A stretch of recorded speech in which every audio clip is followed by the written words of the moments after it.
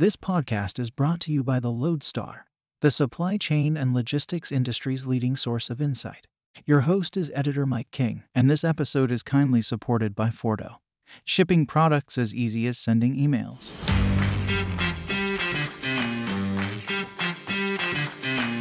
In this overly ambitious episode of the Loadstar podcast, we'll be sweeping the length of global supply chains, from power cuts and factory shutdowns in China across the Transpacific, where logistics networks are straining with final holiday season deliveries and pressure is mounting on the last mile.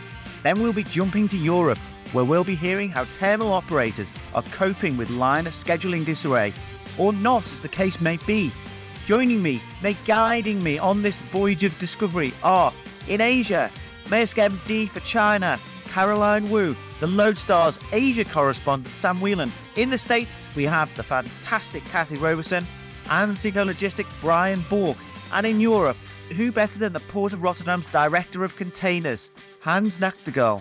The challenges are starting from the terminals and now rippling down to the hinterland. And obviously, that is creating a whole supply chain challenge.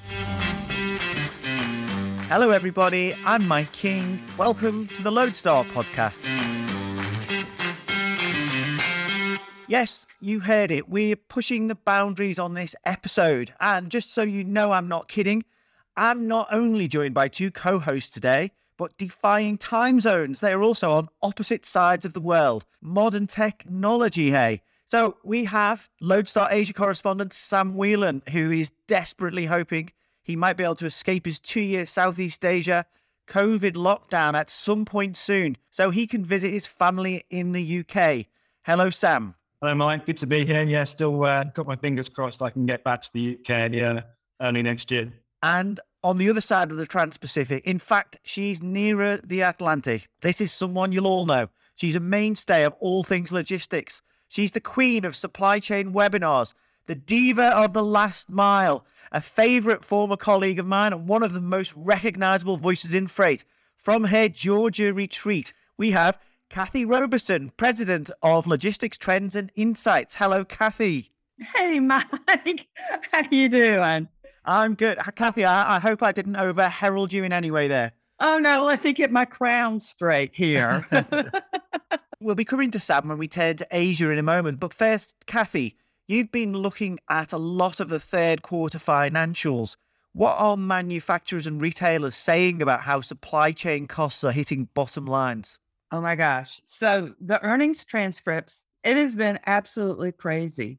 Yes, the supply chain costs have been hitting the overall revenues, the gross margins of many of these companies, primarily because of, the higher freight cost, the shortages of raw material, and so on and so forth.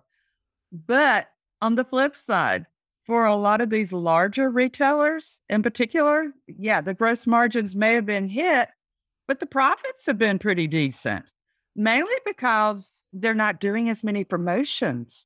They're not marking down their inventories like they have in the past, pre-COVID and such, because the inventories are so lean.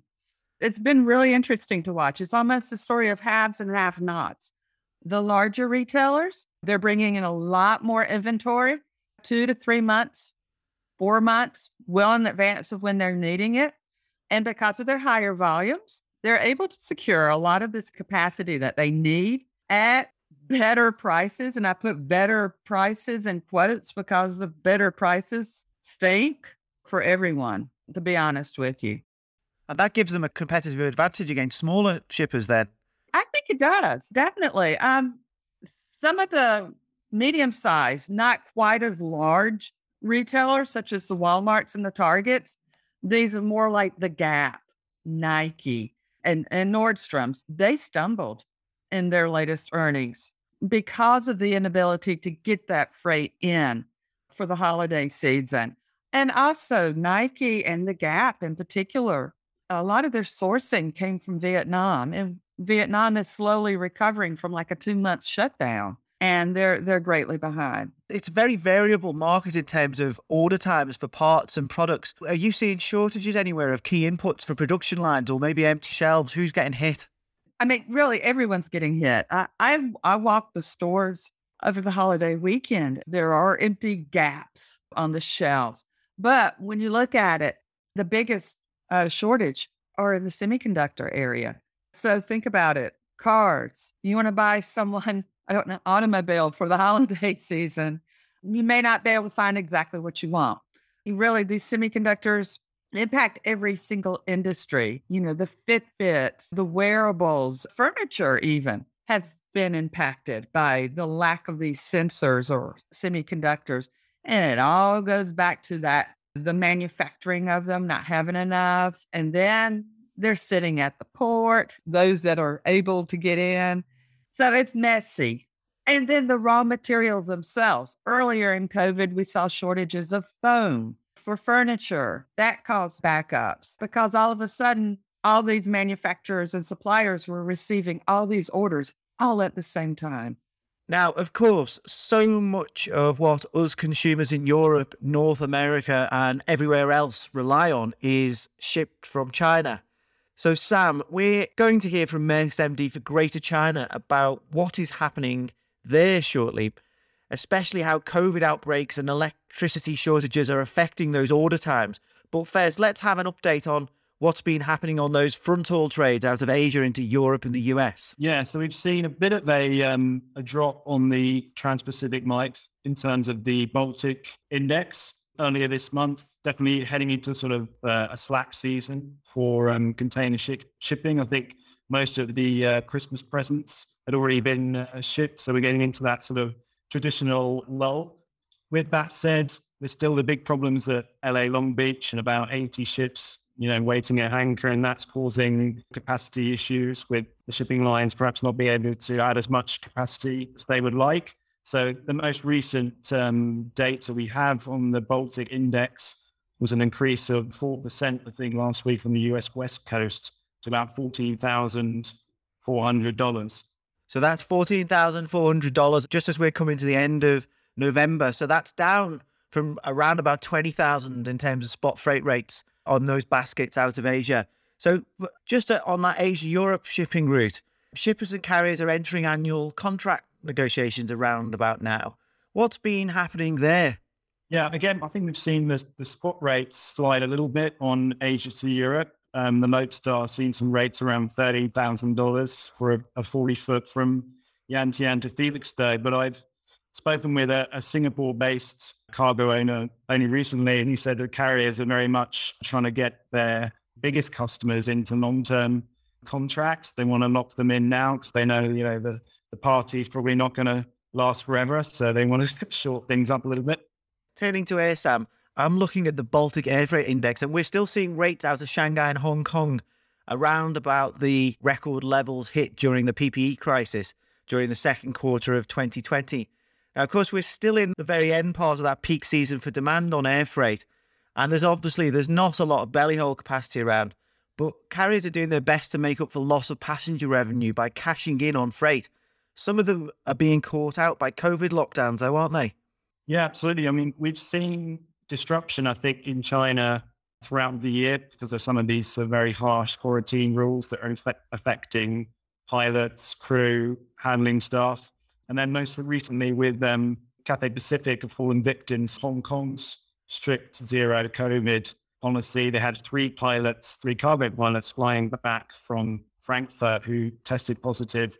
And that triggered basically a sort of a mass quarantine of over 100 pilots and staff in Hong Kong. They had to go to quarantine camps. Those three pilots apparently broke the layover rules and were promptly fired. So morale is pretty low.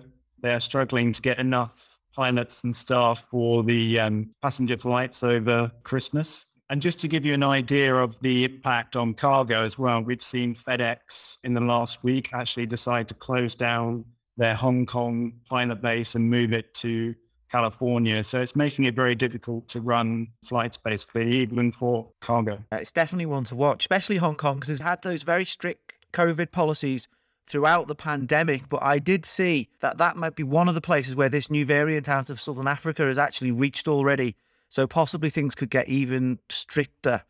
But anyway, thanks, Sam. That's probably a great point to jump off and speak to a company that has been investing in its own air freight capacity of late. Direct from Shanghai, I'm delighted to say we have Maersk's Managing Director for Greater China, Caroline Wu. Thank you very much for joining us on the Loadstar podcast. Hello, Mike. Pleasure to meet you. Thanks for inviting me to the podcast. Caroline, in recent months in China, we've seen localized power cuts to reduce emissions. We've also seen strict lockdowns to prevent COVID outbreaks, which of course has implications for labor availability and logistics. We also still have border closures. Now, there were reports suggesting that all of this might have affected output from factories and possibly even port throughput volumes. So what's the situation in China now? How have manufacturers and their supply chains been impacted by these various factors? Yes, the power control has been a very hot topic over the past 2 months. The key manufacturing areas in China, including the Guangdong and the Jiangsu and the Zhejiang province, have been affected by the electricity rationing. 20 provinces in China has been impacted to different degrees. The power shortage has been caused by several factors, including the high coal price, the unpredictable weather patterns, and the introduction of the tougher energy and emissions. Actually, in fact, China has increased the coal production, and some of the restriction eased in early November. So the impact on productions and China export due to the power restrictions is expected to be minor now. However, there's a significant order backlog from China. So the container industry remain capacity constrained because port congestions and landside bottlenecks reduce the amount of available vessels and the capacity. And how exactly has Maersk been mitigating these various supply chain blockages? And what is the situation at China's leading ports and airports at the moment, particularly in terms of their ability to operate at full capacity or optimum productivity? So for airport in China, they are indeed experiencing an unprecedented challenges operating in the current environment, simply due to the congestions, the new regulation introduced, and the labor shortages. This actually has triggered a clear trend among the airlines and forwarders to shift the capacity to smaller and the regional airports to avoid some of the congestions and productivity issues at the traditional airport hubs. Maersk has been adding air capacity as one part of our solution to supply customers' needs. We also put a lot of efforts in the ground handling resource planning and the coordination with the airport to make sure our customers' cargo are handled effectively in the airport terminals and the capacity is well utilized. In addition to our existing charter program, we will have both Star Air incoming capacity in 2022, so next year, and the Senator, as you might have heard from the news, where we are waiting for approval from the regulators to close the deal. This will add significant capacity to both our existing and the new trade lanes. So this is the airport part. Talking about the container shipping side, again, port congestions, lower productivities, disrupted sailing schedules continue to have disruption to the customer supply chain. However, I would see the situation improved in the recent months. Currently, the average waiting time in the Chinese coastal port is below 7 days. These are causing containers still remain in the port or in transit for longer time and causing equipment shortage as well. So in Maersk, we have taken various measures in optimizing our vessel schedules and repositioning all the empty containers as much as possible back to Asia for export use. So, Caroline, you mentioned there that there's up to 7-day delays at some of the leading ports. Which ports are those delays worst? And are you doing anything, say, into European markets, perhaps? Maybe you're using railway services to help out these customers to avoid some of these delays at sea? Yeah, currently at this moment, the biggest yard density is in Dalian, where I think almost half of the China import reefer shipments is going through that gateway. Apart from that, other ports is doing relatively okay job. There are some container inspections, there are some, container checkings getting through the terminals. But overall, I would see the port congestion in China is relatively okay compared with the US West Coast and compared with North Europe. Railway is more efficient tool of keeping the cargo moving between China and the rest of the world. because in China, the domestic rail has a real good connection to the intercontinental rail. So no matter which port in the coastal side, you can always find a way of connecting the domestic rail network to the intercontinental rail network. And your customers are finding this rail solution attractive, are they? I think they do find that the rail solution is higher speed to market and lower cost compared with air freight. Particularly now, the air freight has a big challenge and capacity shortage. So the customer who really desperate to get cargo out of China, they have to find an alternative way than air freight and ocean freight. You mentioned earlier that those efforts to cut down on emissions that were causing problems with electricity supply for some manufacturers, they've eased slightly in November. Now, looking forward to next year, we've got the Beijing Winter Olympics in February. Now, if I may cast you back slightly in time, before the 2008 Summer Games, also in Beijing, we saw stringent efforts to cut emissions.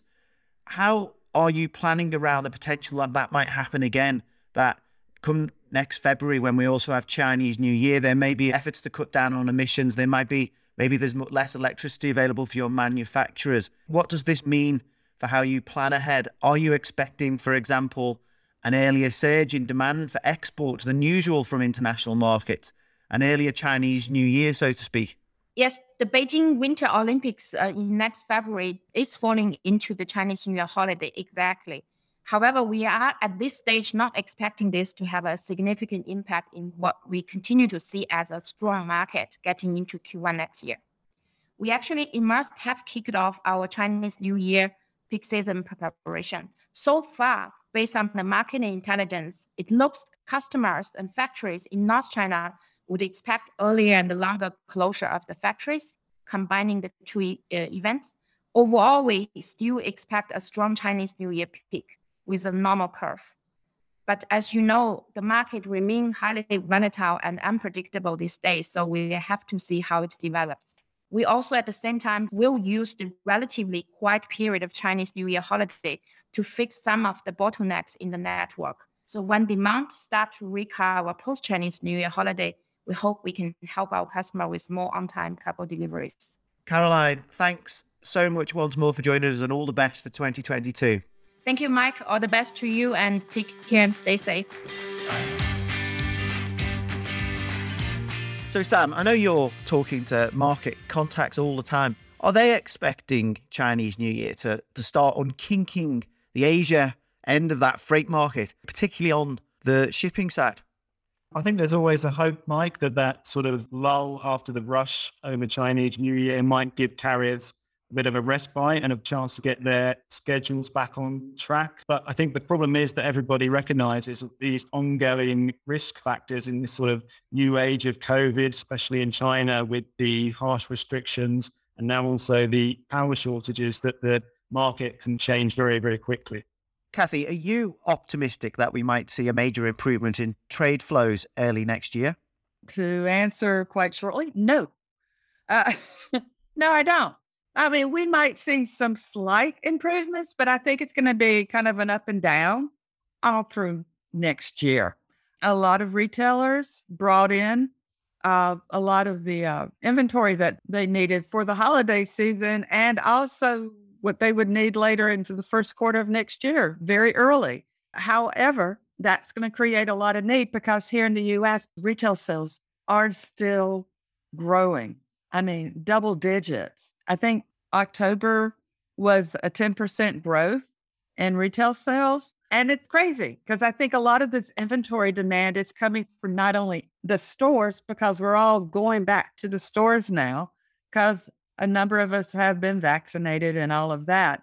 But at the same time, this inventory is going to support their online websites as well. So they're needing more inventory, but they can't keep up.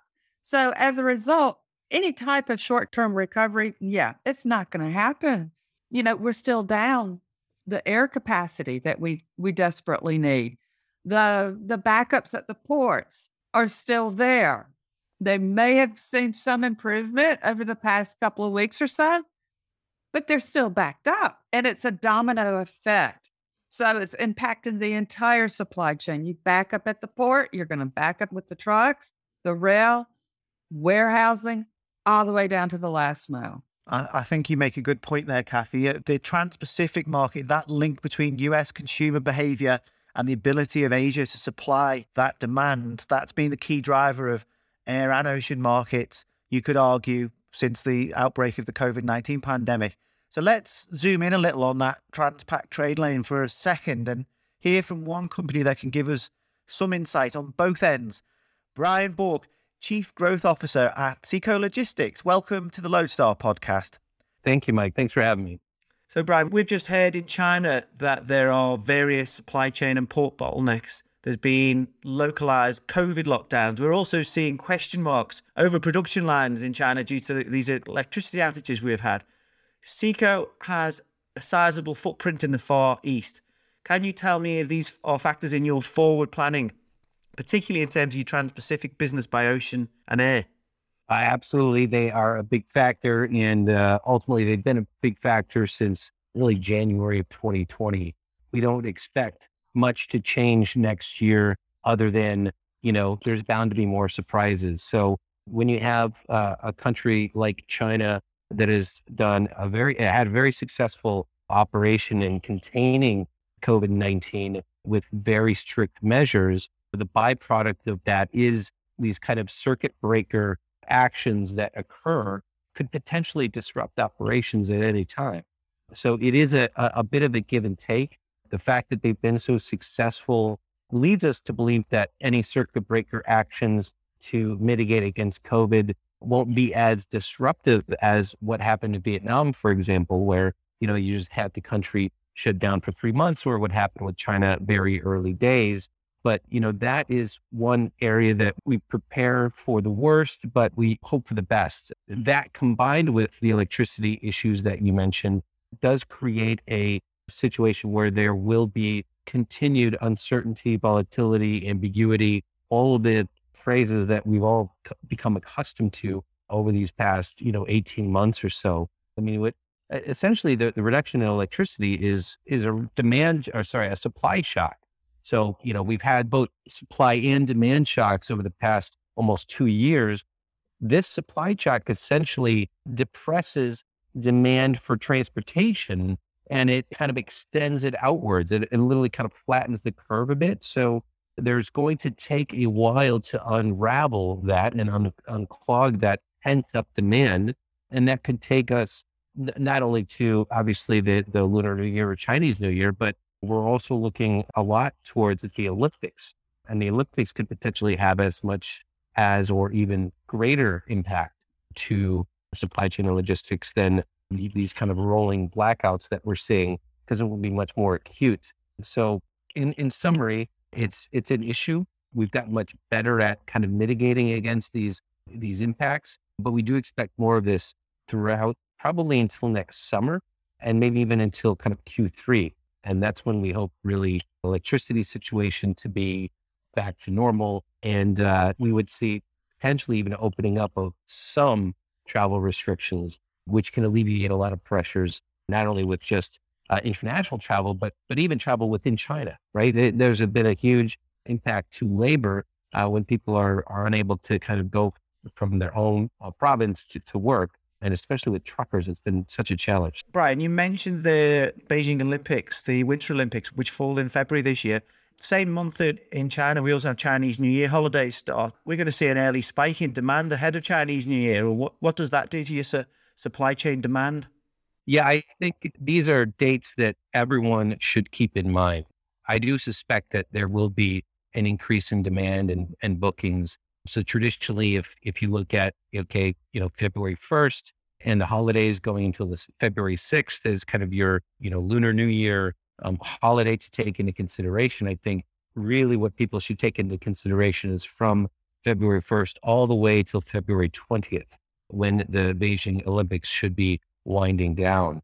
Those dates should actually be the ones that people have on the calendar, and recognizing the fact that there could be even further electricity limits during that time. It's not that the country necessarily would shut down for that entire time, but I think we can fully expect a bit more friction, some more restrictions. And I think a lot of companies will be looking to pull forward as much inventory and POs as they can in advance. So we might have certainly something of an abnormal spike, but with the past 18 months to 2 years, we'll see how the future really plays out. But that's how we're advising our clients, is take note of all of those dates, not just the Chinese New Year.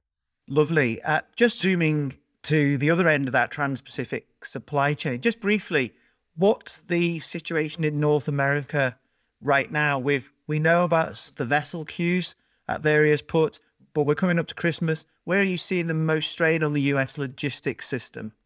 Well, the strain's everywhere, and it affects all modes. And we used to advise our clients that the one mode that wasn't really impacted was domestic air freight. Once flights started to return back to the skies, around, let's say, April, May timeframe of last year, the capacity was always coming back into the market faster than demand. Well, that's no longer the case. Even domestic air freight is being impacted. So the situation is bad across all modes, but there are some green shoots. We're starting to see some signs of life, that where the light at the end of the tunnel is, it could have been an oncoming train, but in many respects, we're starting to see evidence that it actually is indeed sunlight coming through. We're seeing the situation improve in inland ports and rail ramps, such as Chicago and Memphis. So we're seeing a lot of the efforts there to alleviate the congestion really starting to work, which is certainly helping all freight flows that are coming into the United States. We fully expect there to be a lot of issues on the courier and express side and parcel. And so we're already seeing indications that this is worsening, but this is kind of typical. It's the Shipageddon, as people say, has been happening for a few years. This was even pre-pandemic, where there was just a lot more demand than there was capacity. Last year was certainly a challenge. This year we expect more of the same. And when it comes to things like domestic ground trucking, these are all very, we'll call them expensive and congested modes across the board, especially coming from places like the West Coast. Some other green shoots that we're seeing: the number of vessels off the port of LA Long Beach, that number of container ships at anchor, simply idle or loitering, is going down, but we're seeing movement in the right direction. And, that creates an opportunity where it's not just, LA Long Beach. The congestion is improving across the board, because we have to remember congestion is everywhere. It's not just in Shanghai, Port of Shanghai or Port of LA Long Beach. It's actually in Seattle, Tacoma, it's in Savannah, it's in Oakland. You name the port, it probably has a delay of at least a day or two, and if not much longer. So we're starting to see the bookings go down, which is another kind of green shoot that, this accelerated demand, the pressure that's being brought upon to the entire supply chain, that pressure is alleviating a bit, which is good. That all sounds very positive in terms of those choke points. If we're looking through to next year on that Trans-Pacific trade, bearing in mind some of those points that you made, what are your customers telling you about their import needs or their inventory levels?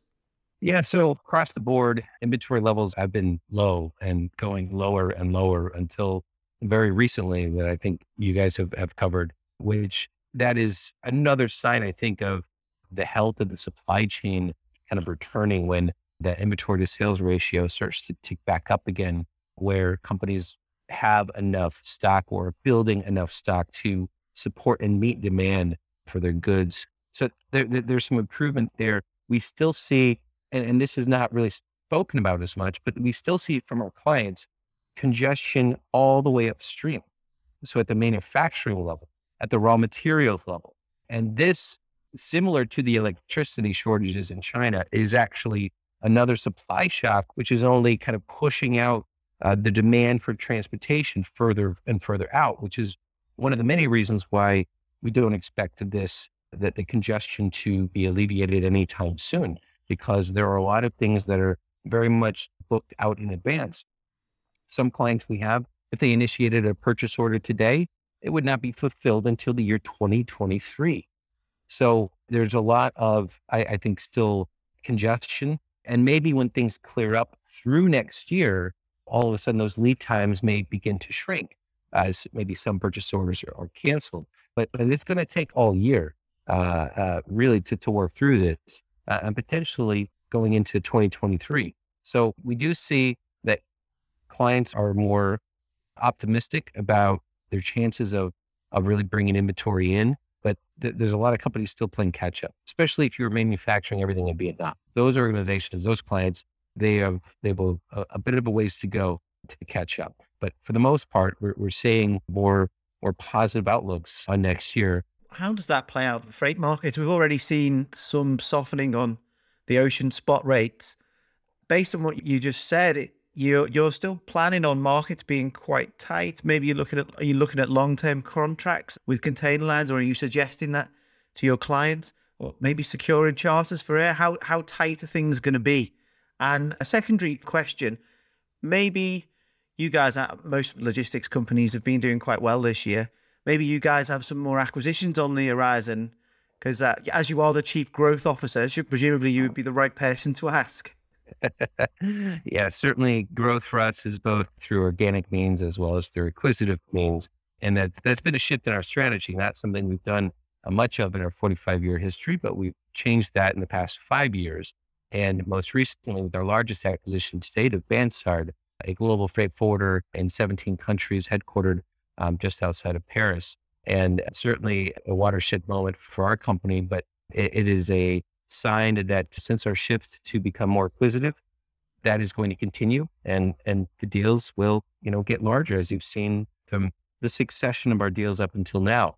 So there will be more of that. But when it comes to, how we procure and how we service our clients, there's the one thing I can probably guarantee is that, we will do new things next year, and we will have surprises next year that we weren't expecting. That's what we've learned over the past 2 years. But ultimately, it's made, I think, us and really a lot of people in this space much better, smarter, faster, and more nimble, because you've essentially had to. It's almost like we've all been training for a marathon and running 15 miles every weekend. So it's been 2 years now, so we're all rather fit and can weather the storm, so to speak, maybe a little bit easier than we could at the very beginning. But when it comes to things like air freight, that is one area where it will get worse before it gets better. So there's still a bit of that. And the reason why is that even as travel restrictions are lifted, and Mike, I just flew to London and back, and transatlantic is looking good. Airlines are reintroducing, their planes or their wide bodies back on these routes, but they're not doing it immediately. That takes time to really ramp up. And a lot of these schedules aren't really going to really blow up until the summer season. So in the interim, while a lot of people are looking to get back to the US or travel to Europe, a lot of that belly space is going to be taken by luggage. So the relative capacity, despite the fact that borders are opening up, is actually going to go down. And we could see that same cycle happen on every kind of trade lane as countries and markets open up. So that creates additional volatility that people need to take into consideration. And then when you look at it from an ocean perspective, the demand for transportation due to both supply and demand shocks could potentially extend out for quite a while. And the one saving grace, because we're not going to see a lot of big new ships next year. The order books don't really tell you that that's going to happen a lot next year. That may be more kind of 23, 24. So capacity is not going to increase. Demand is going to continue from everything that we're seeing. And as you said, inventory to sales ratio, although going up, still very low. Demand for goods, still very strong.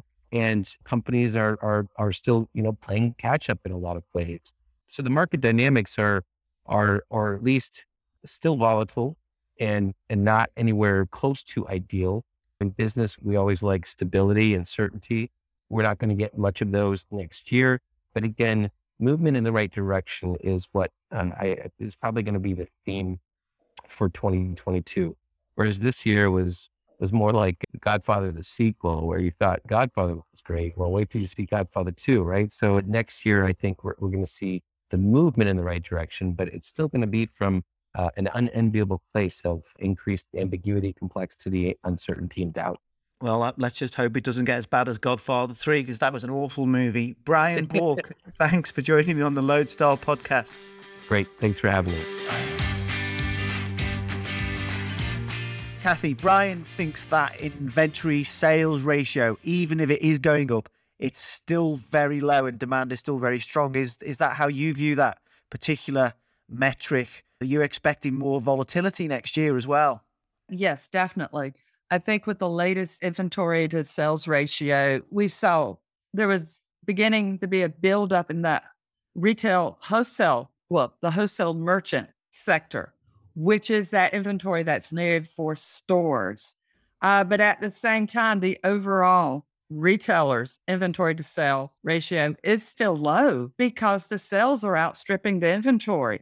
Inventories aren't getting to the shelves or virtual shelves fast enough for many of these retailers. And we're going to see that continue until, who knows, to be honest with you. My bet is really not until 2023. I am a pessimist, but an optimistic pessimist. How about that? That's a great quality to have, Cathy. But I honestly don't see this improving. The transcripts that I've read so far, all of them are saying that they expect it to see improvement by the first half of next year. Well, these same retailers said that last year, saying we will see improvements on the back half of 2020. We haven't. It's gotten worse. And I have a feeling it probably will get even worse next year. I think you could well be right. Let's just for some of our listeners who mightn't be aware of exactly how congested some of these elements of the supply chain are, I guess there's a couple of things here. We're in the last chance saloon for many businesses looking to make those last minute profits. As we talk in late November, it's probably already past that point where people can get stuff in the shops for the holiday season, unless it's already in warehouses. But you look at a lot of different elements of this. Like, what is that situation on the last mile, on reverse logistics, warehousing logistics? How is the US Inc. supply chain coping right now? I think right now, everything is running okay. Now, Prologis and several of the other commercial property management firms that have reported earnings have come out and said that there's no space in the warehouses. And they're right. There's not. I mean, all this inventory that keeps coming in, it's going out pretty fast, but it's all coming in so quickly. And it needs that storage. But from a last mile perspective, right now, everything is running okay. The real test is going to be between the Thanksgiving holiday and Christmas. Those couple of 2 to 3 weeks, that's going to be the main test. And honestly, I think it's going to be okay this year. Both UPS and FedEx have built out quite a bit of capacity. Amazon has as well. A lot of the regional small parcel providers are out there and they're carrying a lot more. And the post office has also said that they're ready also. But problem is, as we all know, UPS and FedEx have been looking more at the profits than the volume. So they're cherry picking the more profitable customers, and which means those are going to be going to the post office, the small regional carriers and such. So we'll see in a couple of weeks how things are going. If there's not much warehouse space, what does that mean for reverse logistics demand? I guess after the holiday season, when maybe a lot of people will be sending their e-commerce ordered products back, does that complicate things and add more pressure onto that logistics system or storage system? It does. It does. It just means less space to do that disposition, which is that inspection, repair, repackage, or what needs to be done to that particular item. So retailers are going to have to be very creative in this. They may end up telling customers just to keep the items instead of sending them back. So it's going to be a tough situation. And I say that next year is going to be the year of reverse logistics. That's when people are going to really realize the importance of getting a handle on returns and such. Logistics blockages that have built up over the last 18 months or so, they spread right up and down that supply chain.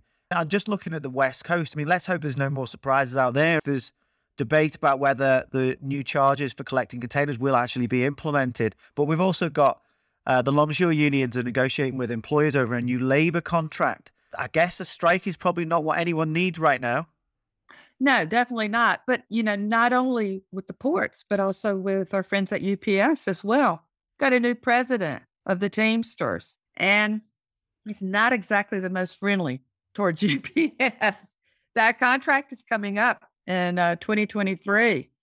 That may seem a long ways off, but the negotiations, I'm sure they've already started, or at least they've scheduled time to start this. Very much opposed to the weekend deliveries and using part-timers and the personal vehicle drivers, these gig workers that UPS is using more and more of as well. So there's going to be a lot of discussion around that. Also, what to do with Roadie. Roadie was a recent acquisition that UPS made, and it is a last mile provider. It's a technology platform that utilizes gig workers, and they're keeping it separate as a separate subsidiary, separate from its own network. However, it would be very smart of them to integrate, but they can't, primarily because of the union. Well, that's something to keep an eye on over the next few months. On a positive note, those backlogs off LA Long Beach, as Brian was saying earlier, they've subsided slightly, but there's still a lot of ships tied up. And until that bottleneck is removed, it's very difficult for container lines to get schedules back on track. But it's not just in the US and Asia that ports have been struggling to cope throughout all of this. Right across Europe, we've had a year of terminals packed with empties and hinterland networks struggling to cope. Let me bring in here Hans Nagtegaal, Director of Containers at the Port of Rotterdam. Hello, Hans. Did I pronounce your name right? I suspect not. That's perfect, Mike. That's very good. You're almost Dutch, and very glad to be here. Thank you very much. I suspect your tongue is firmly in your cheek when you say that, but thank you. I appreciate it. Hans, so we've been talking about congestion and some of the logistics issues that we're facing and seeing around the globe. There's a number of ports in Europe are struggling with container congestion at the moment. Rotterdam is the biggest container port on the continent. So what's the situation there right now? Well, let me start by saying that we are pleased to see that the volumes have returned after the COVID dip. So we are now on the pre-COVID levels. We saw that the growth in the first 9 months is about 7.8% in TEU and 4% in ton.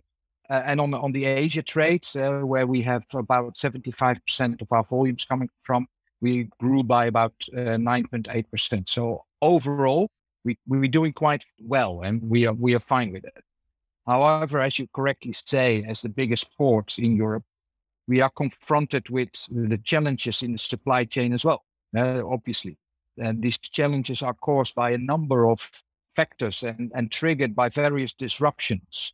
And the main one being COVID, obviously, which has triggered shifts in productions and shift in buying patterns, but also a lack of workers in ports, or even closing of ports.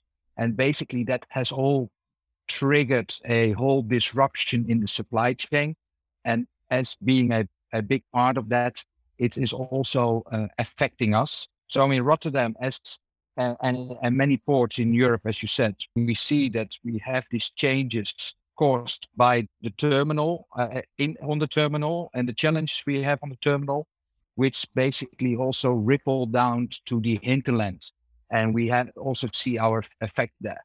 So on your initial question, how we are doing, I think we are very pleased to see that the volumes are there, that we are handling the volumes. We are also pleased to see that we don't have a lot of backlog of vessels waiting for the port, but we do see that we have challenges on handling all the cargo on that.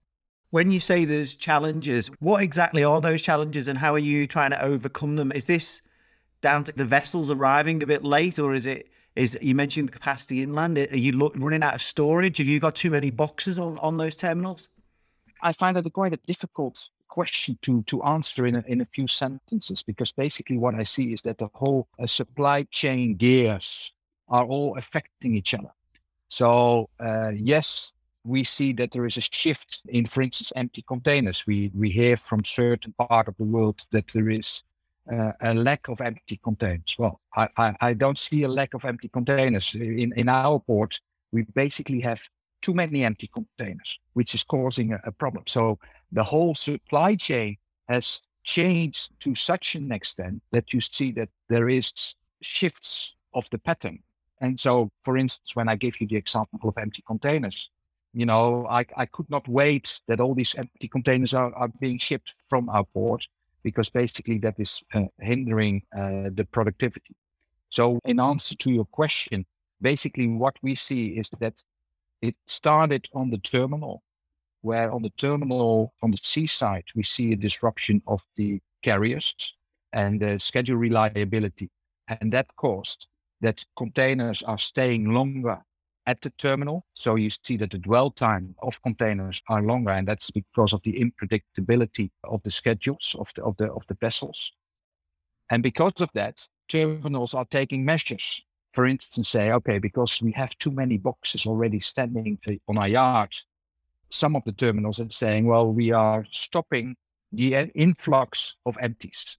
So then they are now being stored at the empty depots, which are now getting much more cargo than they had prior. So now the empty depots are having a large stock. Now we see that being transferred into the hinterland, where you see hinterland terminals also getting more blocked with more containers.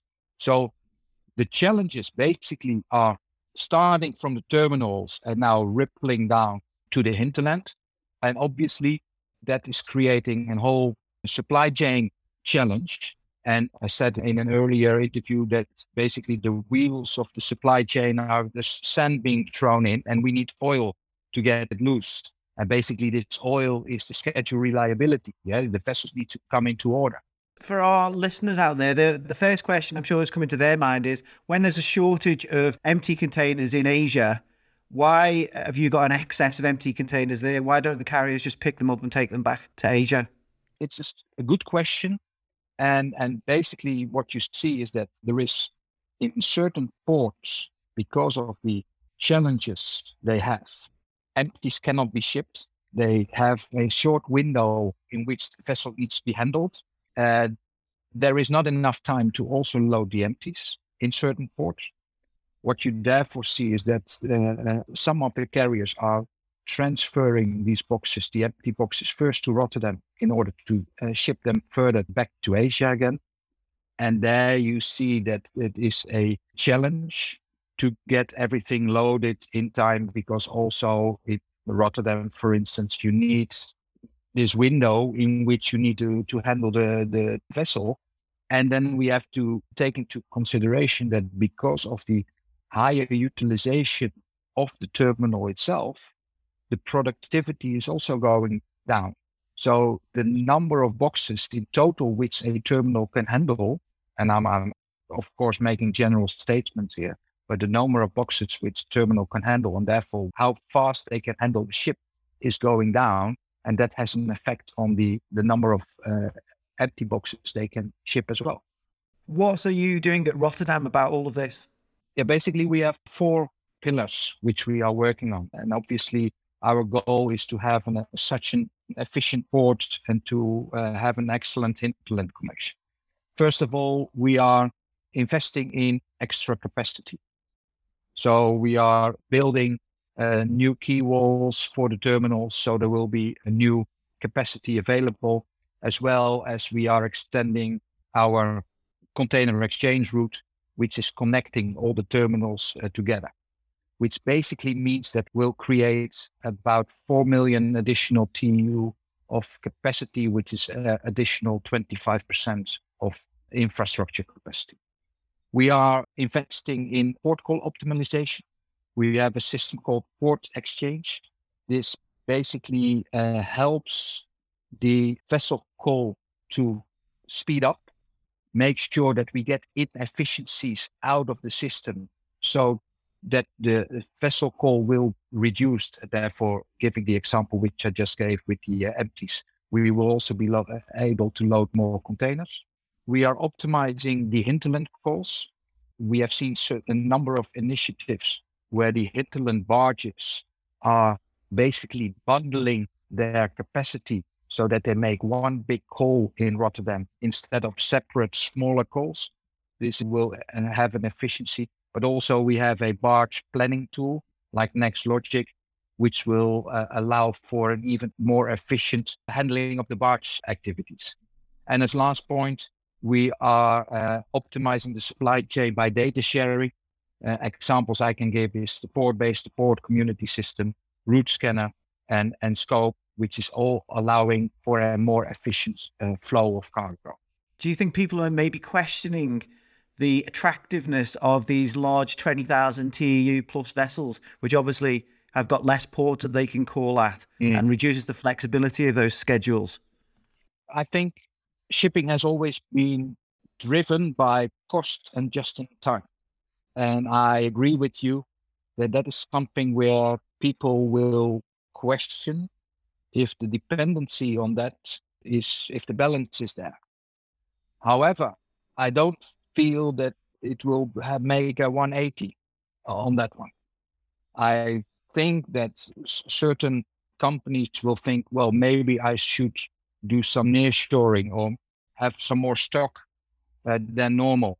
And these are all the things which basically were cut out if you do just in time. You basically want to avoid all the stocks and all the extra costs on that one.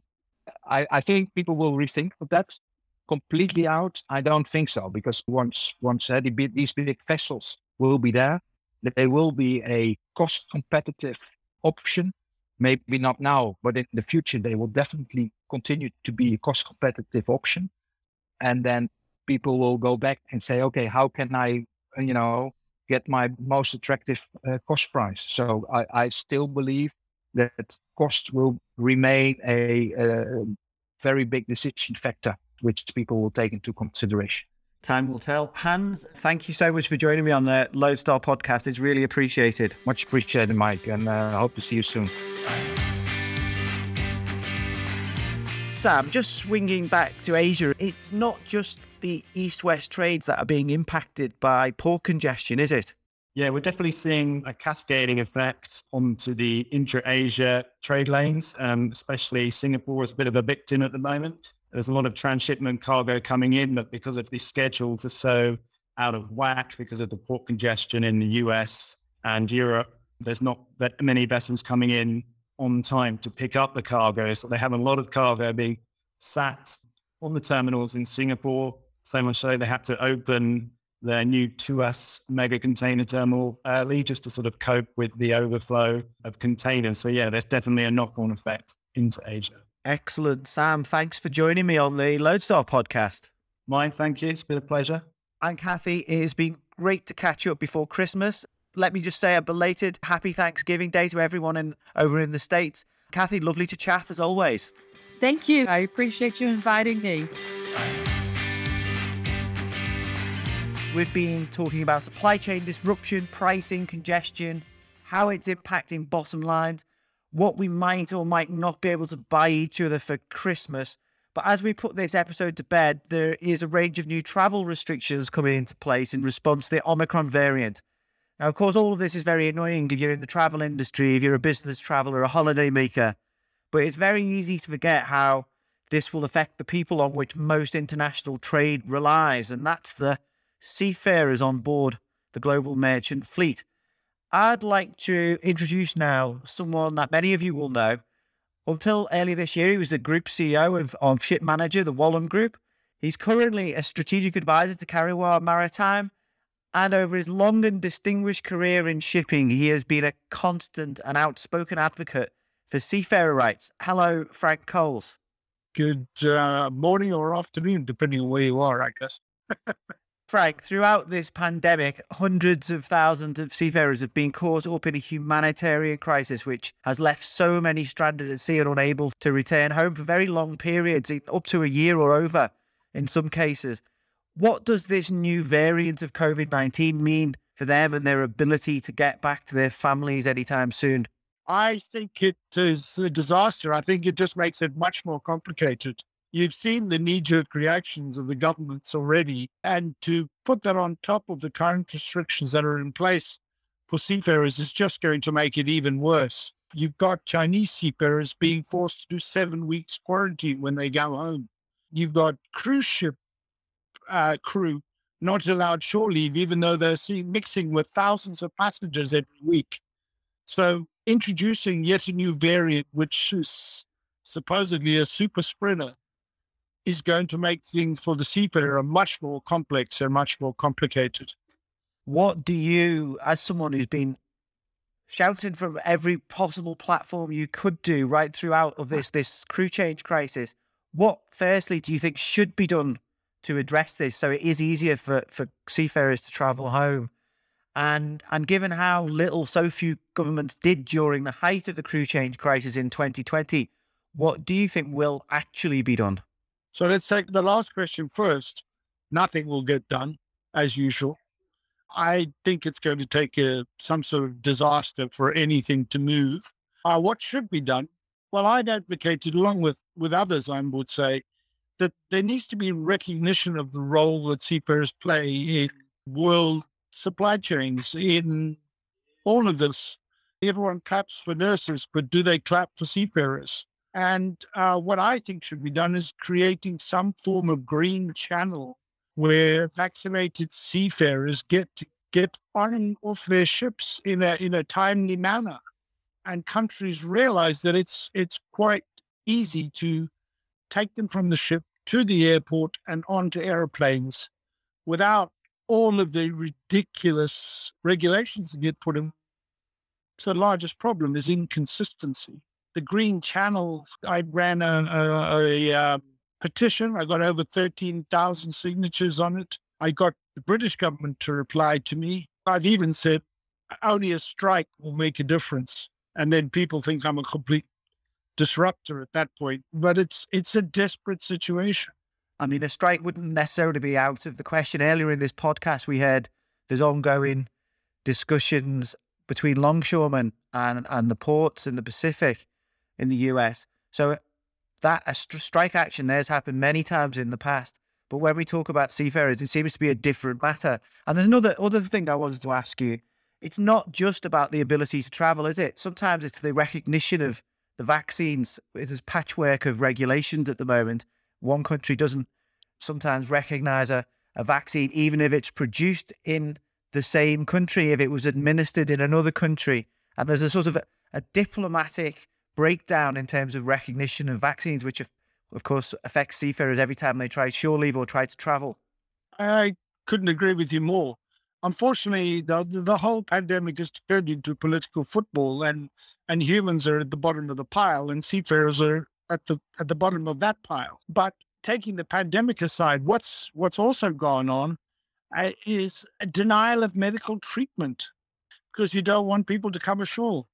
You know, I've read stories of a dead master being kept in the freezer for 6 months because countries wouldn't take him. It's horrific the way we run stories in the big international media about how many container ships there are off the coast of LA, but they forget that every one of those ships has 20 or so people who are now being forced to drift 150 miles offshore. So it becomes out of sight, out of mind. And all too often, that over the years has been the treatment of seafarers, out of sight and out of mind. The underbelly of world trade, I suppose. Yeah. Frank Coles, thank you very much for joining me on the Loadstar podcast. Appreciate that. Thanks for giving me the opportunity. I'd like to thank our sponsor, Forto, for supporting this episode. An additional shout to the Baltic Exchange for giving us exclusive access to their fantastic range of regulated indices. And a big thanks also to my editing team, Karen Ball and Tom Matthews. Thanks for listening, everyone. We'll be back soon.